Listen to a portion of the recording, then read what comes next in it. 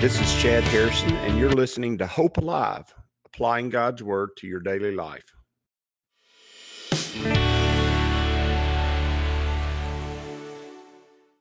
Hi, this is Chad Harrison, and I am the teaching pastor of Lake Community Church and have been serving as a pastor for 25 years.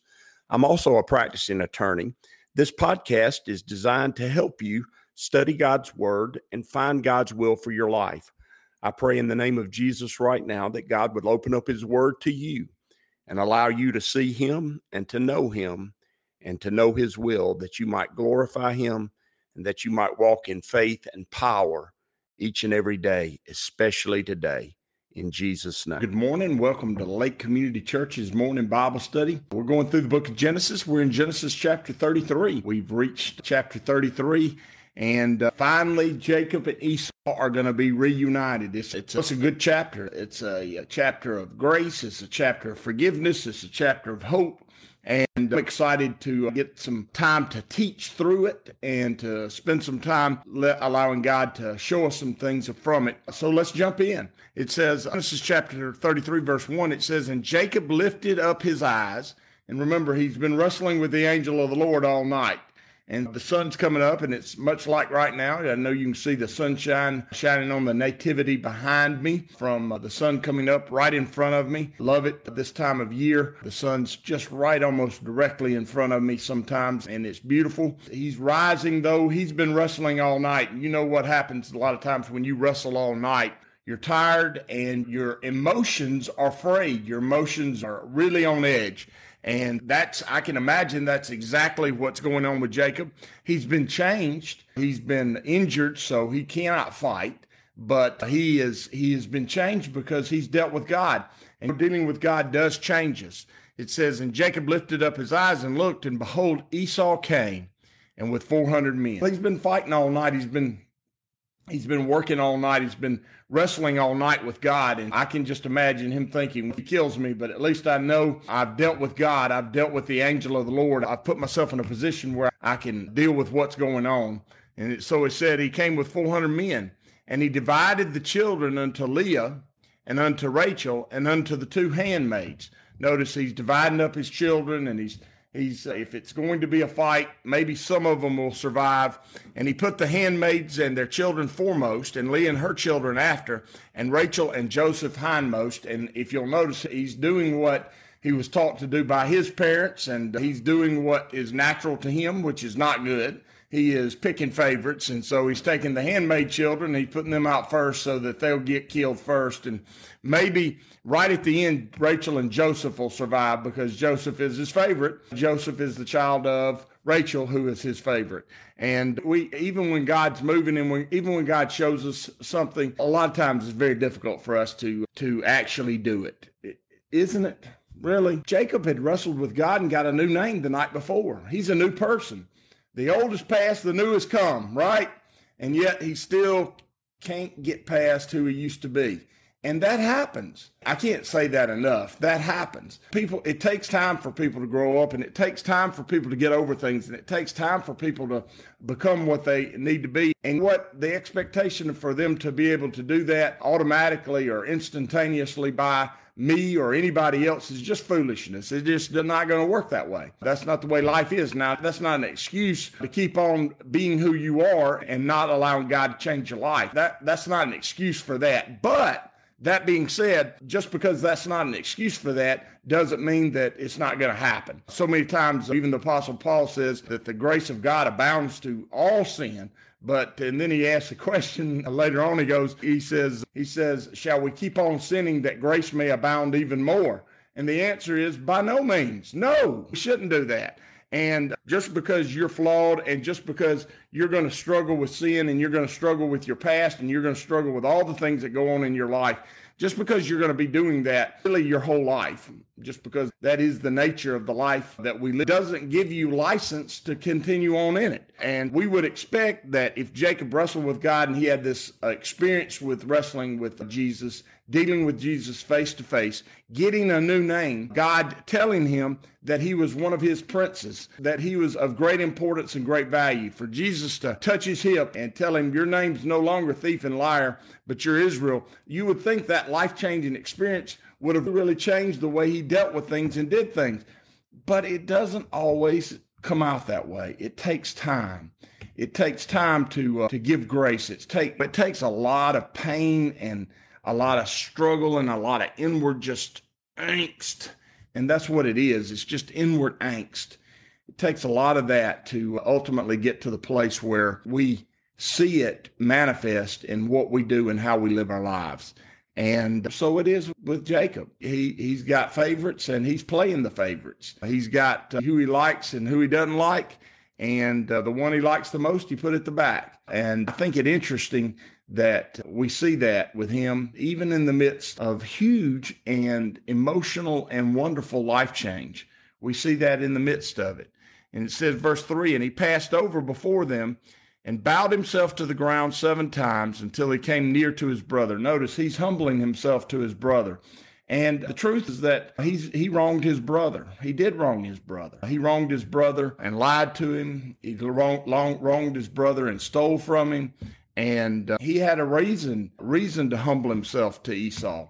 And he'd already sent all these offerings ahead of him. And he had put himself in a position of saying that he was wrong in some of the things he'd done, and he was sorry. He passed over before them and he bowed himself to the ground 7 times. That means he is completely humbling himself to his brother Esau. I think that's a wonderful picture. Sometimes just being sorrowful and being wanting reconciliation is an important thing. Not everybody's going to want to reconcile with you. I don't know if you know that or not. A lot of times we think if I forgive them, then we ought to be reconciled. But the truth is, a lot of times people don't want to reconcile with you.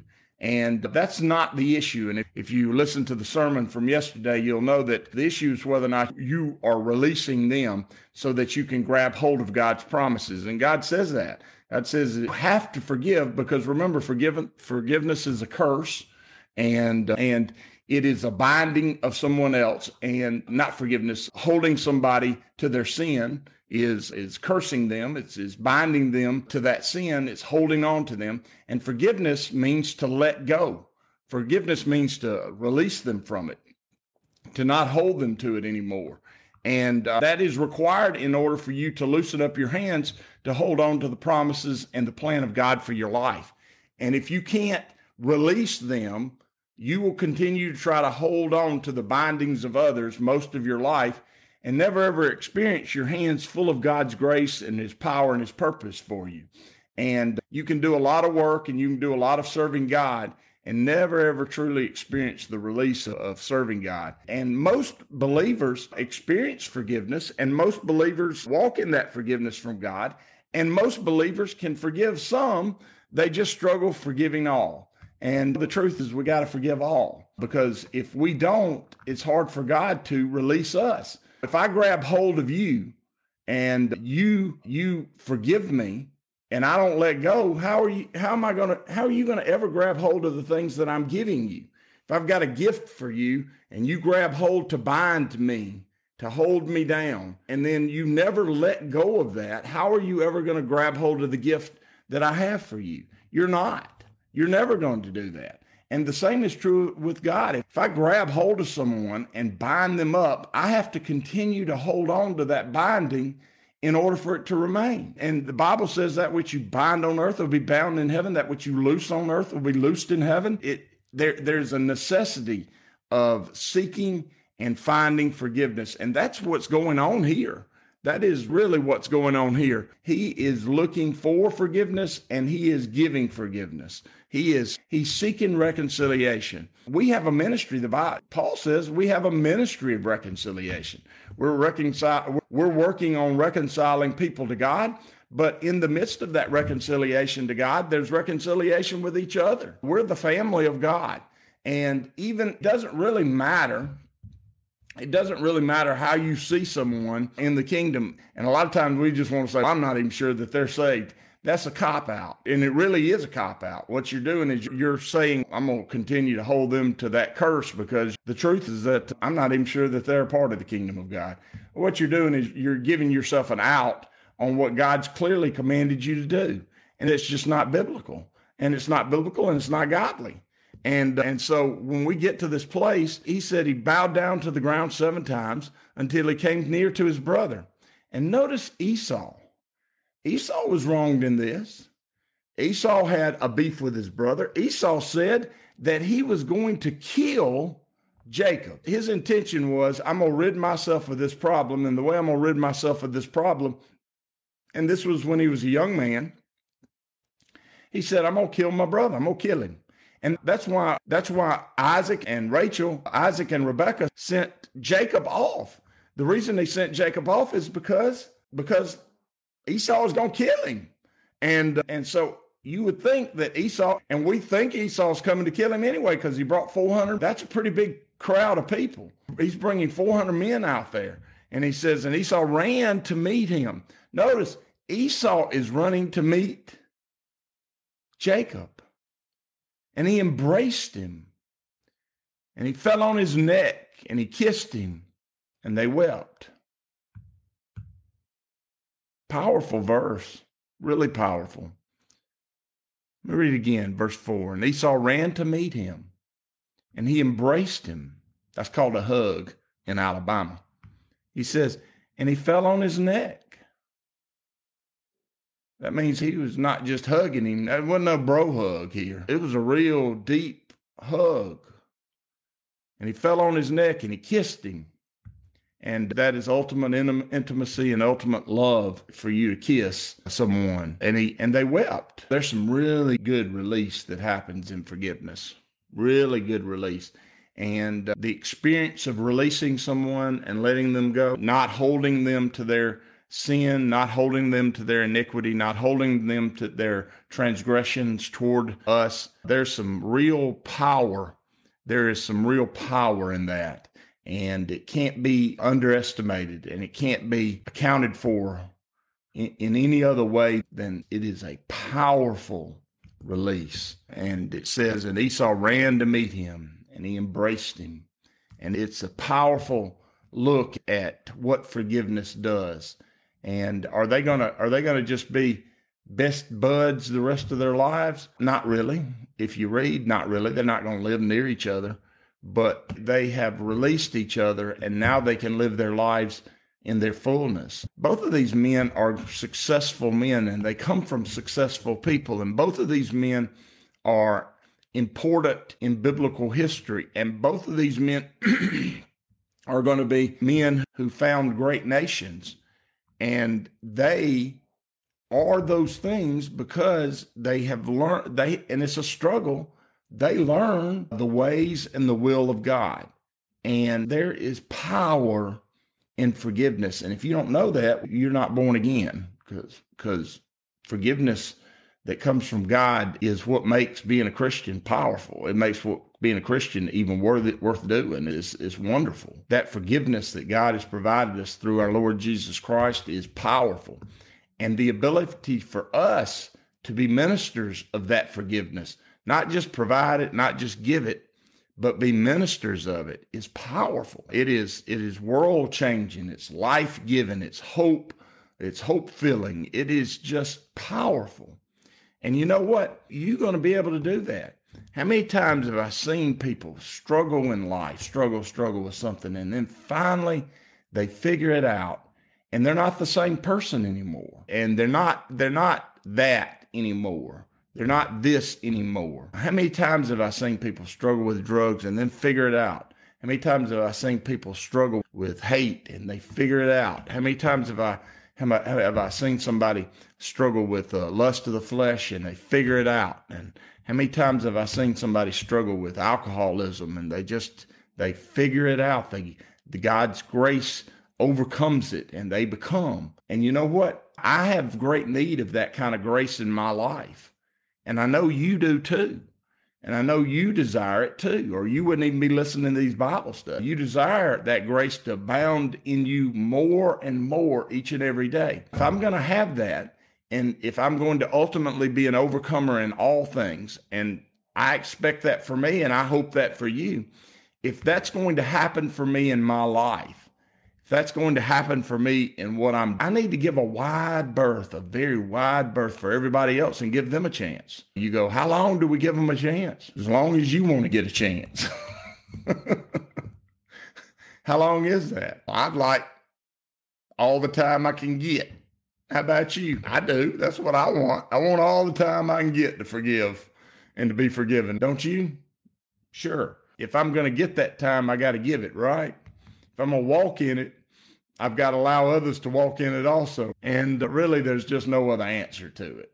There's really not any other answer to it. And it's as easy as this. And I know some of you are listening to this on the radio. It's just, I got both my hands right in front of my face, and it's just releasing, going from closed and holding on to letting go.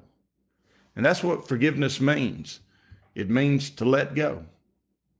The Greek word for forgiveness literally is translated to let go. And that's what's going on here. That's how we have this beautiful story of Esau and Jacob embracing and forgiving, is because they both just let go. They let go and they let God be in charge and be in control. And they're going to get the very best from it. They're going to have not only all that they have produced with their faith and their walks, but they're going to have the benefit of each other's faith and walk. And you go, there's some people I just don't want the benefit of anything they've got. Okay, that's fine. You don't have to. But you should always be a source of grace to them so that you might be abounding in it each and every day. And I expect that for you. Wouldn't come on here and talk about it. Wouldn't come on here and deal with it. I wouldn't even bring it up if I didn't expect it every full way that you would walk in it. Why cast pearls among swine? And you're not swine, and these are pearls. And so why would I come and bring these pearls to you if I didn't expect that it was going to have great reward down the road? I wouldn't. I just get dressed and go to work and not mention it at all, not deal with it. And for those who are listening to the podcast a year or two from now, maybe even years from now, I come on here knowing that the power of God's forgiveness is all sin, all pain, all struggle, and all suffering. And I believe even me speaking to you today is powerful for release, because I'm engaging God's grace by trusting that his power to overcome sin and overcome pain is real and it's alive. And it is alive for you. It is absolutely alive for you. And I ask that God will give you forgiveness, and I ask that God will give you the power of his forgiveness. And I expect that you'll have it. As you go today, I pray that the Lord will bless you and keep you, that he'll make his face to shine upon you, and that he will give you hope and peace today in Jesus' name.